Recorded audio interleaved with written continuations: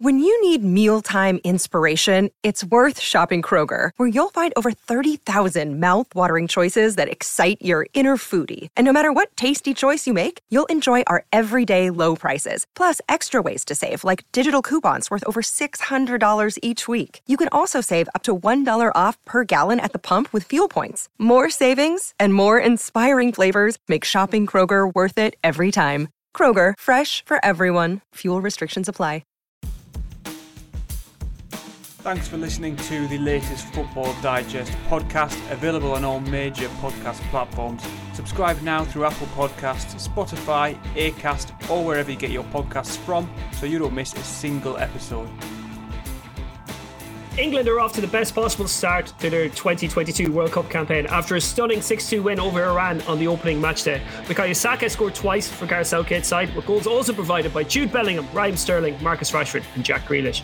And following Wales' 1-1 draw with the United States last night, England are now in a commanding position in Group B.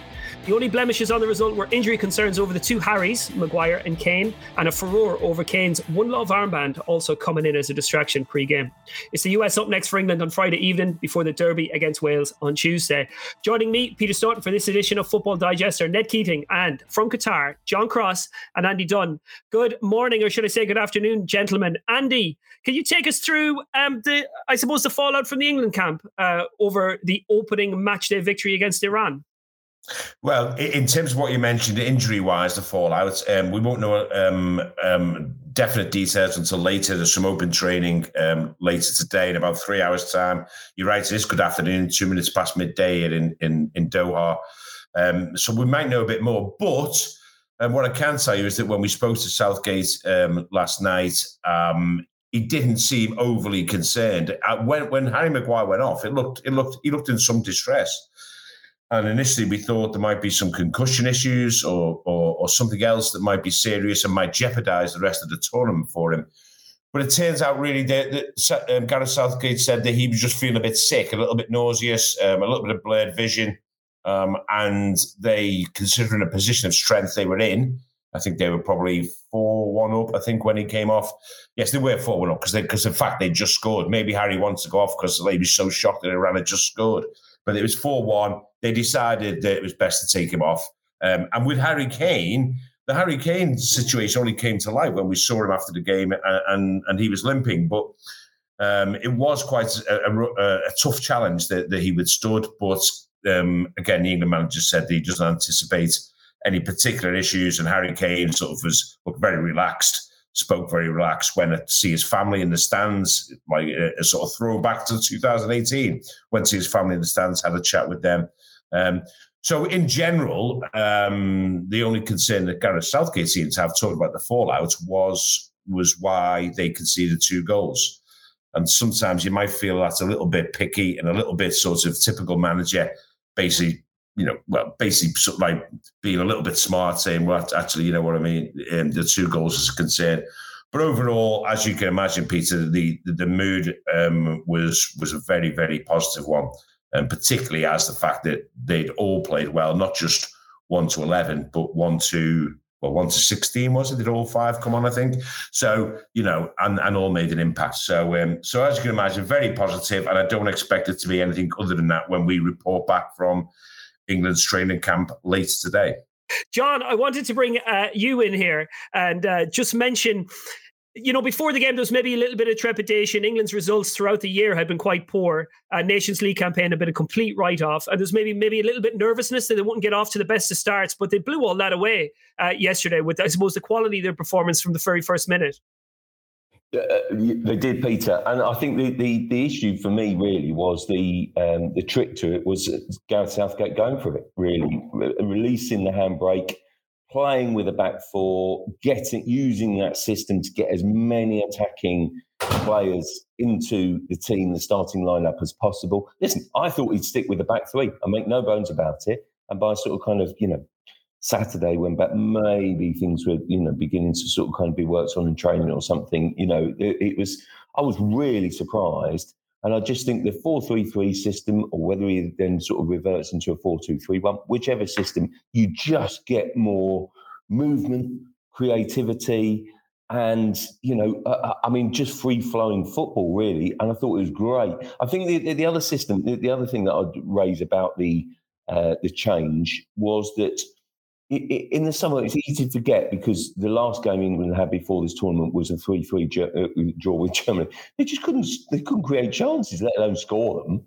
And so that was their biggest issue. So it's not just about keeping it tight at the back. It's about finding ways to score. And yes, they did let in 2 goals towards the end against Iran, which was definitely a frustration for Southgate. But you've got to look at the positive, really, and just find that balance to supply players. And I thought Bellingham was magnificent, absolutely ran the game. Me and Andy disagreed over who was man of the match. He thought Saka, I thought Bellingham. I just thought Bellingham just ran the game.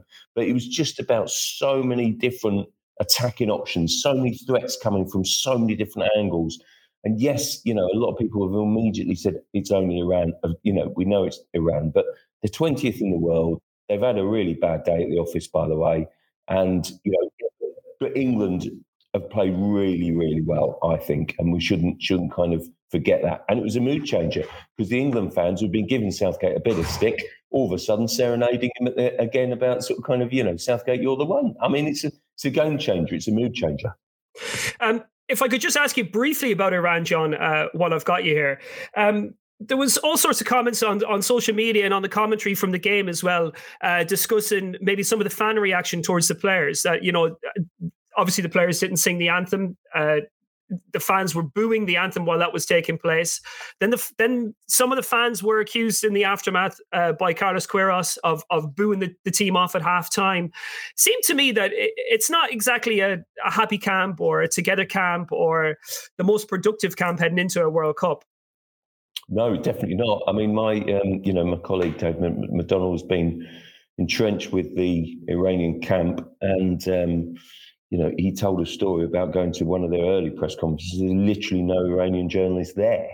They simply weren't allowed in, and regulars who've been covering the team haven't been necessarily allowed to travel. WhatsApps have been disabled. They've been really tight on security. There's an element of fear around it, and I think that's sort of kind of also spread to the players. The players have, when they've spoken defiantly about it, and they basically said, stop trying to disturb us, basically, and we'll get on with it. But it was quite interesting when we travelled to the game. Travelled on the metro. You could, the Iranian fans were very, very passionate. They're very loud.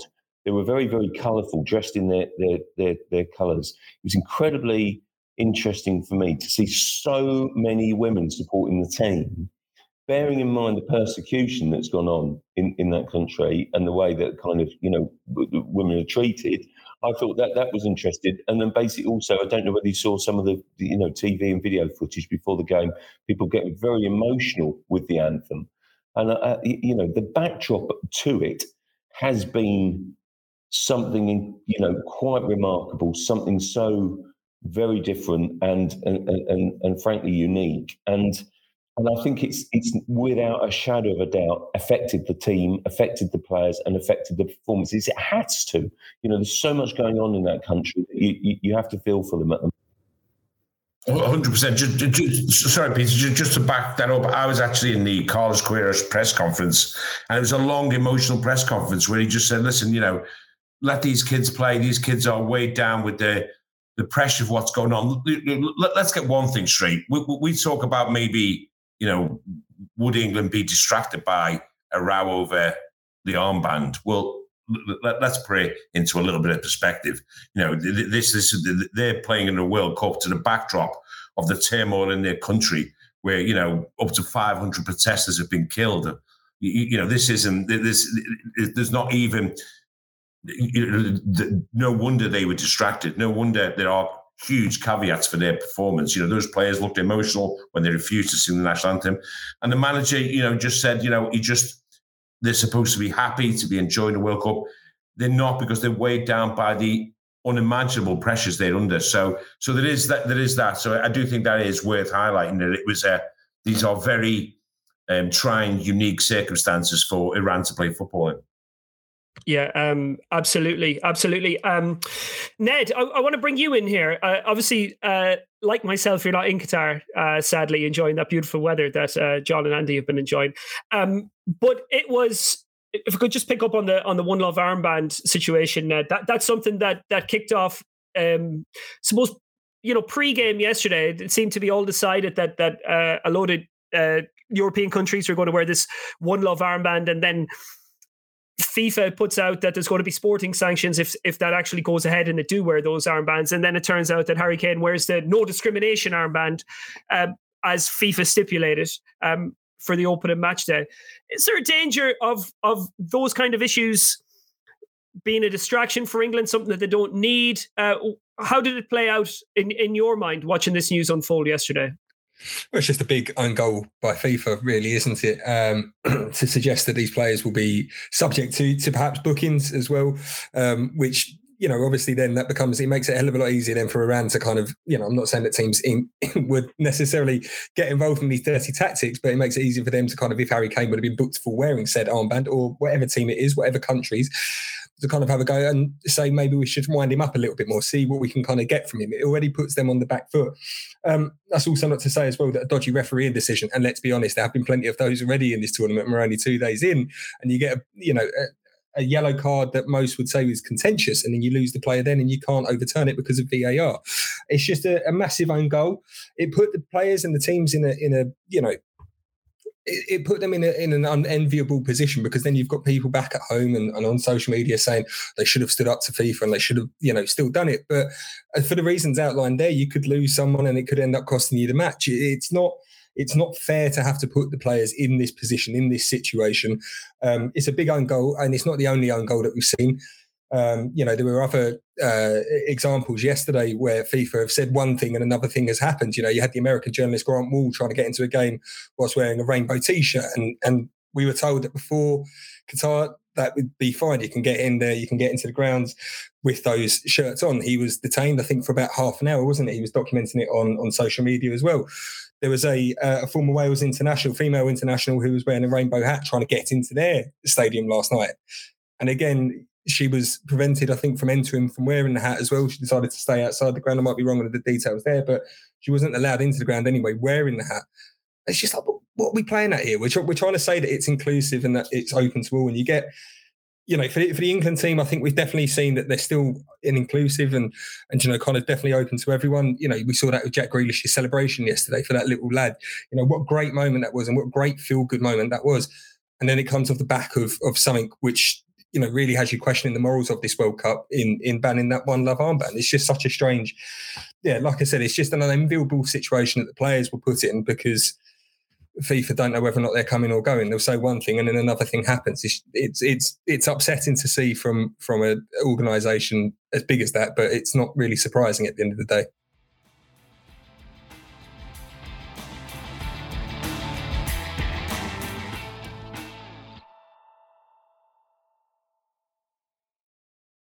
No, not surprising at this stage. John, if you don't mind me just elaborating on this with you a little bit. So this initiative, the One Love initiative, was kicked off by the FA and some other football associations from around Europe.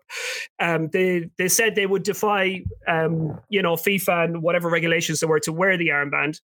Then they rolled it back yesterday and say, we're not going to do it. I know that Ned mentioned it could have been an own goal from FIFA, but is there a sense around the team that this was maybe an own goal from the FA from the get-go? I think there's a bit of frustration from the FA, and I think that the FA have rather protected the players on that one, and it's they're almost within a bubble on that. From my perspective, I do feel as if the FA have every right to be really frustrated, and I do see that also on the flip side. The argument that should the FA and indeed the players have taken a heavier stance because of this, and wouldn't it have been an amazing gesture if Harry Kane had worn the armband, taken the booking? But imagine that would have been the case, and then the next 2 games they could have dropped it, but they would have made the point, right? And I get that. But they are also in a position where they're a football team, it's a football association, and they want to win a tournament. And, getting their captain, their best player, their talisman booked, I guess is going to go against the kind of the football outlook on it. And, I just feel as if it's been handled abysmally from FIFA. They've put the teams in this difficult position. I'm not sure always whether it's completely the responsibility then of, footballers and teams then to make this stand. I just think it was, the players have been so adamant that they want to do this. I went to the Denmark training camp Saturday. Christian Eriksen said, we're going to do it. 100% we're going to do it and face the consequences. But then basically the FA, were braced for a fine. They weren't braced for a yellow card, and it's caught them on the hop. They've been having discussions since about September with FIFA, and at various points they felt as if they would be allowed to take this stance, they would be allowed to do it, and then on the eve of the game, suddenly a yellow card appears from nowhere. And I have to say that is typical of the way that this tournament has been organised. I think there's a breakdown of relations between FIFA and the local organisers and that committee, which I think is, adding to the sense of frustration. I think it's, ridiculous that it's being held in a country where it's illegal to be gay, and basically, you could, it's just fundamentally wrong. And I just think that the nations quite understandably want to take a stance. Harry Kane, we spoke to him after the game last night, and it was clear that he was frustrated. He wanted to do something, but that decision was taken out of his hands. And I think the FA really were determined to take a stand. They were ready for a heavy fine. They wanted to do something, but ultimately, when it came to it, were they prepared to get their captain booked? They weren't able. They weren't willing to do so. And I just think that's, I'm afraid, sums up the whole farcical situation of it, and the farcical nature of this tournament. It's just not right, and it's just not being planned out well enough for me. Should they not have been aware of the sporting sanctions 2 months ago, though, when they came up with this? I mean, should they not have been aware of that? I agree with you, but they would argue along this road, the only time that they've been aware of the sporting sanctions was within 24 hours of the game. Yeah, that might be their own fault, though, John. I mean, I'm being devil's advocate to a certain extent, but I guess what FIFA should have done is responded to the letter from the 9 associations, 7 of whom are here at the World Cup, and they should have responded to FIFA and explained then, listen, in case you don't know, anyone who wears, it's a regulation that's been there for a long time. Anyone who wears,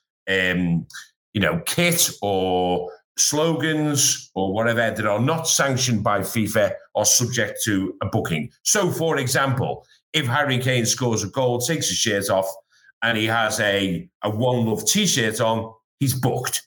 And that's what. So basically, what's happened is that these national associations haven't actually thought about that element to it. But then, why would you? So when they wrote to FIFA 2 months ago to say this is what we're planning on doing, FIFA should have written back to them. Instead, they just blanked them, and that's the terrible thing. They should have written back to them and said, "Listen, you do realise that any unauthorised slogans, which One Love, I assume, is classed as a slogan, any unauthorised slogans on any player's kit is punishable by a yellow card." And they should have known that then. Instead, it was a suggestion that came out 48 hours before the game. I think it came out in Germany, where they said, listen, oh, by the way, if you wear this, you might have to get a yellow, you might get a yellow card.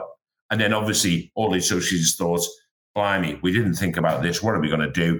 They go to FIFA, they say to FIFA, can this happen? And eventually, John, in the hours before, FIFA, turn around and say, well, listen, it's in the rules. Yes, it could happen. It could happen. And then the associations decided it wasn't worth the risk.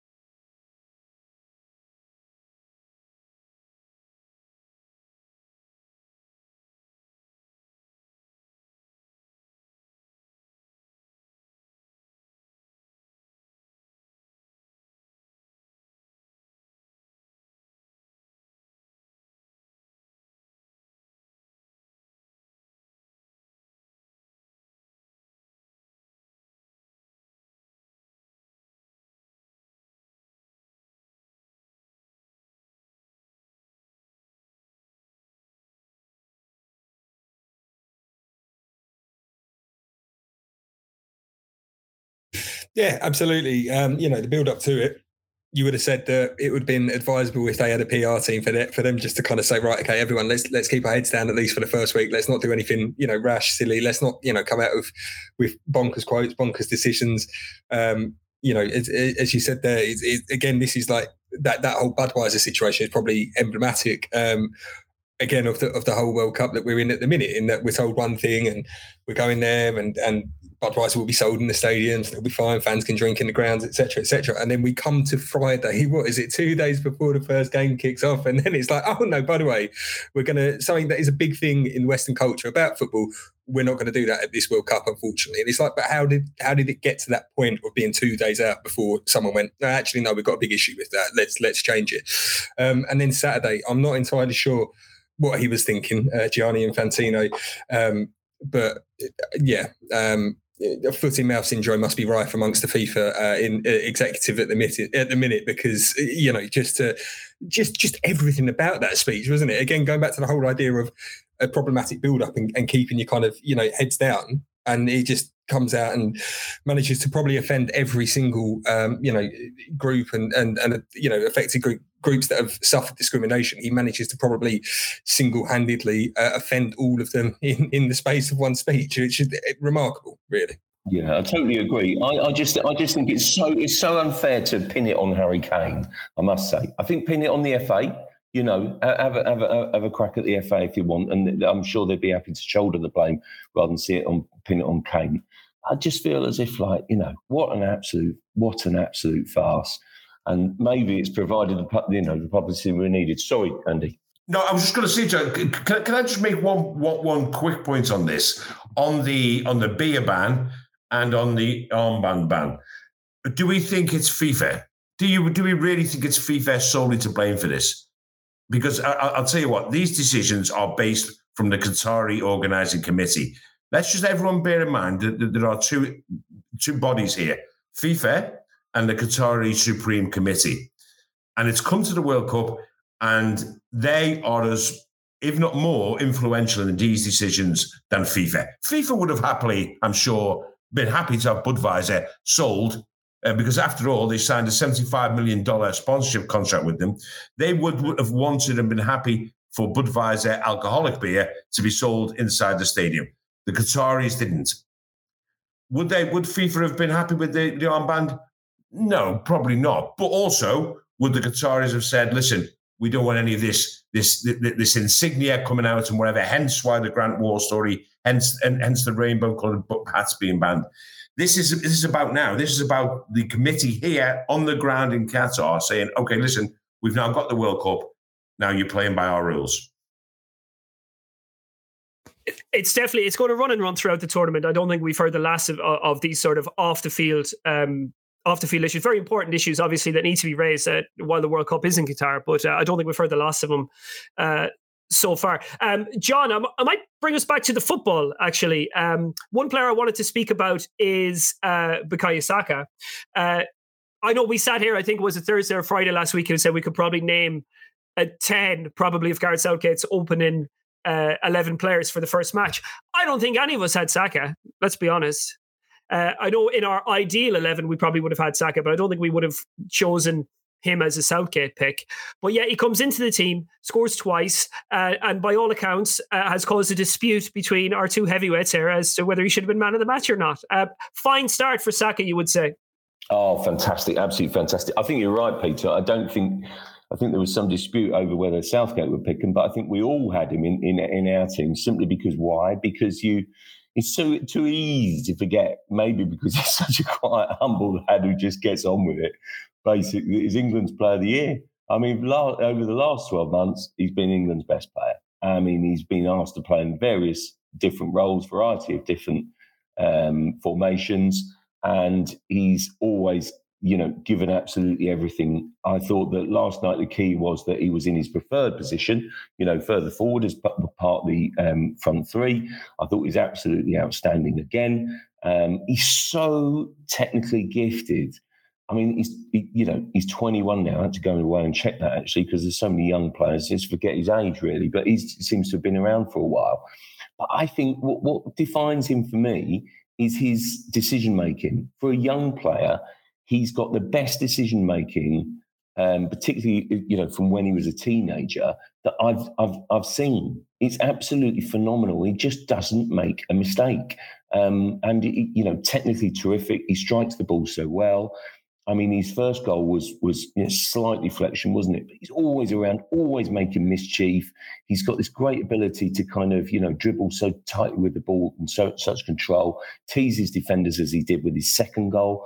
And he just adds an extra dimension. He's the epitome of the modern winger for me, because he just works so hard. He, keeps the ball well. His passing is excellent. His distribution is terrific, and technically absolutely at the top of his game. He has got the ability to really shine in this tournament. Listen, it's going to be really disappointing for Phil Foden not to be involved. And a lot of people might say, why don't you just get Foden in as well? Well, you can't get everyone in. And you have to have some sort of balance to the team. And I just think that, I think Saka actually, when you put it in context, disappointing for Foden, but actually Saka has done more than enough to earn his place as well.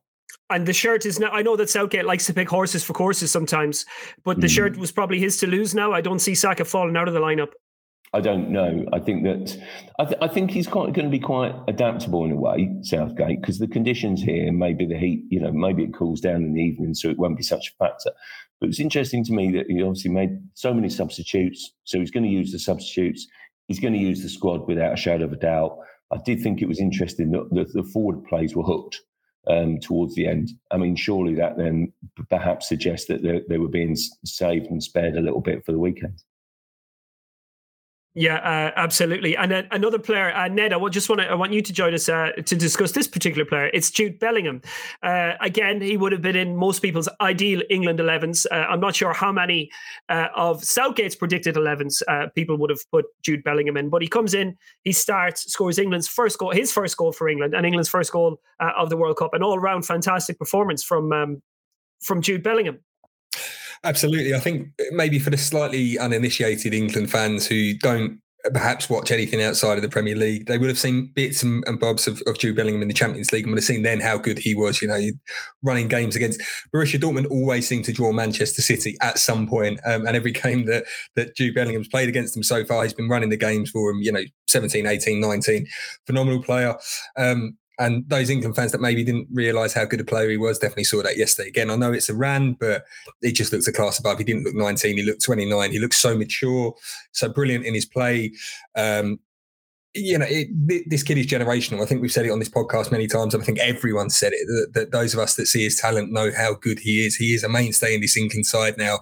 Now that he's got that starting spot, he will be in this England squad for the next 15 years. That's it. It's just a case of who partners him. Probably Declan Rice for the next 10 at least, unless someone else that's generational comes through. And it's great now that he's adding goals to his game. He spoke to BBC afterwards and he said that that's something that he wants to do. And that run for that first goal, especially, a great run into the box, great timing, kind of almost Gerrard-esque or Lampard-esque, isn't it? Kind of getting into the box and arriving at the right time. Good header as well. And again, for Bellingham, and again, this probably goes for Saka, this goes for Harry Maguire as well. The one thing that I felt from yesterday was that any of the, and I say contentious, it's not a big call, and it wasn't a contentious call to start Jude Bellingham. However, we all know how much Gareth Southgate loves Calvin Phillips. Whether or not he was, fully fit or not, it kind of depends. But, for Bellingham to be in, for Saka to get the nod over Foden, and the way that Harry Maguire played as well, these are big calls. And I think if you go back to the Croatia game in the Euros, and if you remember that one, Kieran Trippier at left back in that game played brilliantly. Tyrone Mings stepping into centre back, and there were question marks over him, played brilliantly in that game. Calvin Phillips again, was phenomenal against Croatia in that match, and that was another questionable decision beforehand. Sorry to keep being the ding, and the missus is clearly not agreeing with what I'm saying this morning on this. That's what you can hear in the background. But those big questionable calls that Southgate made in the previous first game of the tournament, and every time he seems to make them, the players that come in that do start, that maybe, kind of had your question marks over, they always deliver. And Bellingham yesterday delivered phenomenally. I'm not saying that we had any question marks over him doing that, but obviously for 19, making that first start in the World Cup, you can forgive him a few kind of nerves and stuff. But he showed that brilliant maturity, ran the game, and he's going to be crucial to any chances England have of going deep in this World Cup. Absolutely. John, I just wanted to ask you whether you saw the Wales against the United States match last night. And if so, is there anything from those particular two sides that you think England need to be concerned about? Or would you think the group is almost done and dusted with a 2-point gap after one game at this stage? Yeah, no, I did see it.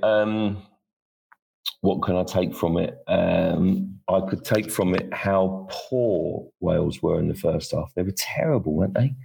I mean, I was surprised how poor they were. They couldn't get. It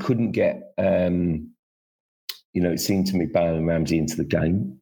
So there seemed to be sort of kind of a real gap between everything else. And surely they can't allow that to happen again. So I did think that was, an eye-opener. And sure enough, they improved second half for sure. But for United States, I just think they were quite well organised in defence. Obviously, quite solid, weren't they? Basically, terrible mistake on the penalty to give that away. And the other thing was, I just think everything comes through Pulisic. So I just think that Pulisic was so influential in that game. I think we have sort of, how can I put it, a negative perception in this country about Pulisic. Just because I don't know that he's massively delivered on a consistent basis for Chelsea. He hasn't, started consistently for a start, by the way. But then basically on the international stage, I just think he's a different animal. He clearly relishes it. He's a megastar in the States. And I think that he will be, without a shadow of a doubt, if there was any doubt, then he will be the man to watch, the real danger man in that game with England. I think USA I think they'll probably feel that they frittered that one away last night. I think they were well on top at halftime, dominating the game, and they probably, shutting up shop when you only have one goal in the difference. And then Wales have a player like Kiefer Moore who can, he's exactly the type of player you want to have in reserve when you're going to chase a game, get the ball into the box. He can hold it up on his chest, bring other people into play. I thought United States really played into their hands when they had the game almost at their mercy. Yeah, for sure. No, for sure. I just think that they should have. The only thing I would say about United States was that, by the way, it's the youngest squad at the tournament, I think I'm right in saying.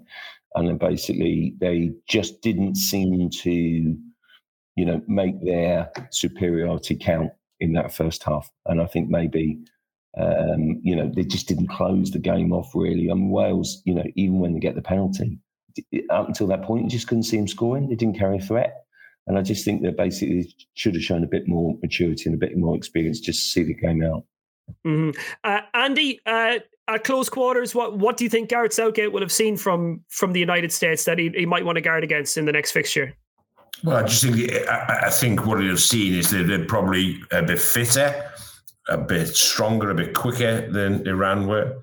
And in fact, he said to us he expects them to come at England full throttle. The game's 10 o'clock in the evening out here. Be nice conditions. He expects a more robust physical challenge from the United States. But I thought they tired a bit last night, so I'm not sure that will materialise. Up close, he obviously won't say it, but I don't think he'll have seen anything last night that will unduly cause him any sleepless nights between now and Friday. I mean, he's got to guard against complacency, from the way England played. But, he has got so many options. I mean, so many options now.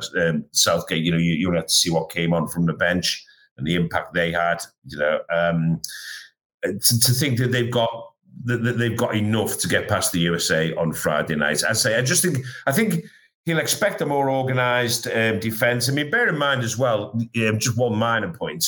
I don't think it helped Iran that their first choice goalkeeper was knocked out of the game so early on yesterday. The goalkeeper who came on, he didn't do anything particularly, make any particular howlers, but he just spent his time picking the ball out the net, basically. And for three of the goals, he just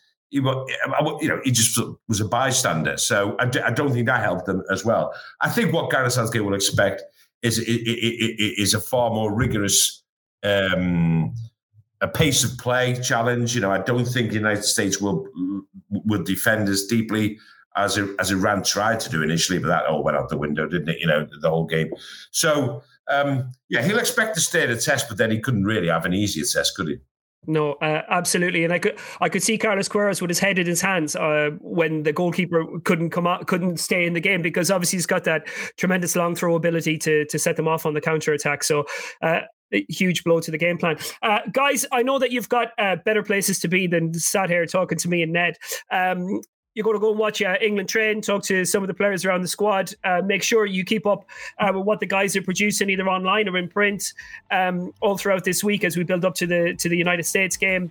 And do join us when we preview that match. And we shall be back later in the week on Football Digest. So from Ned, John, Andy, and myself, thanks for joining us, everybody. And we'll speak soon and enjoy the day's games.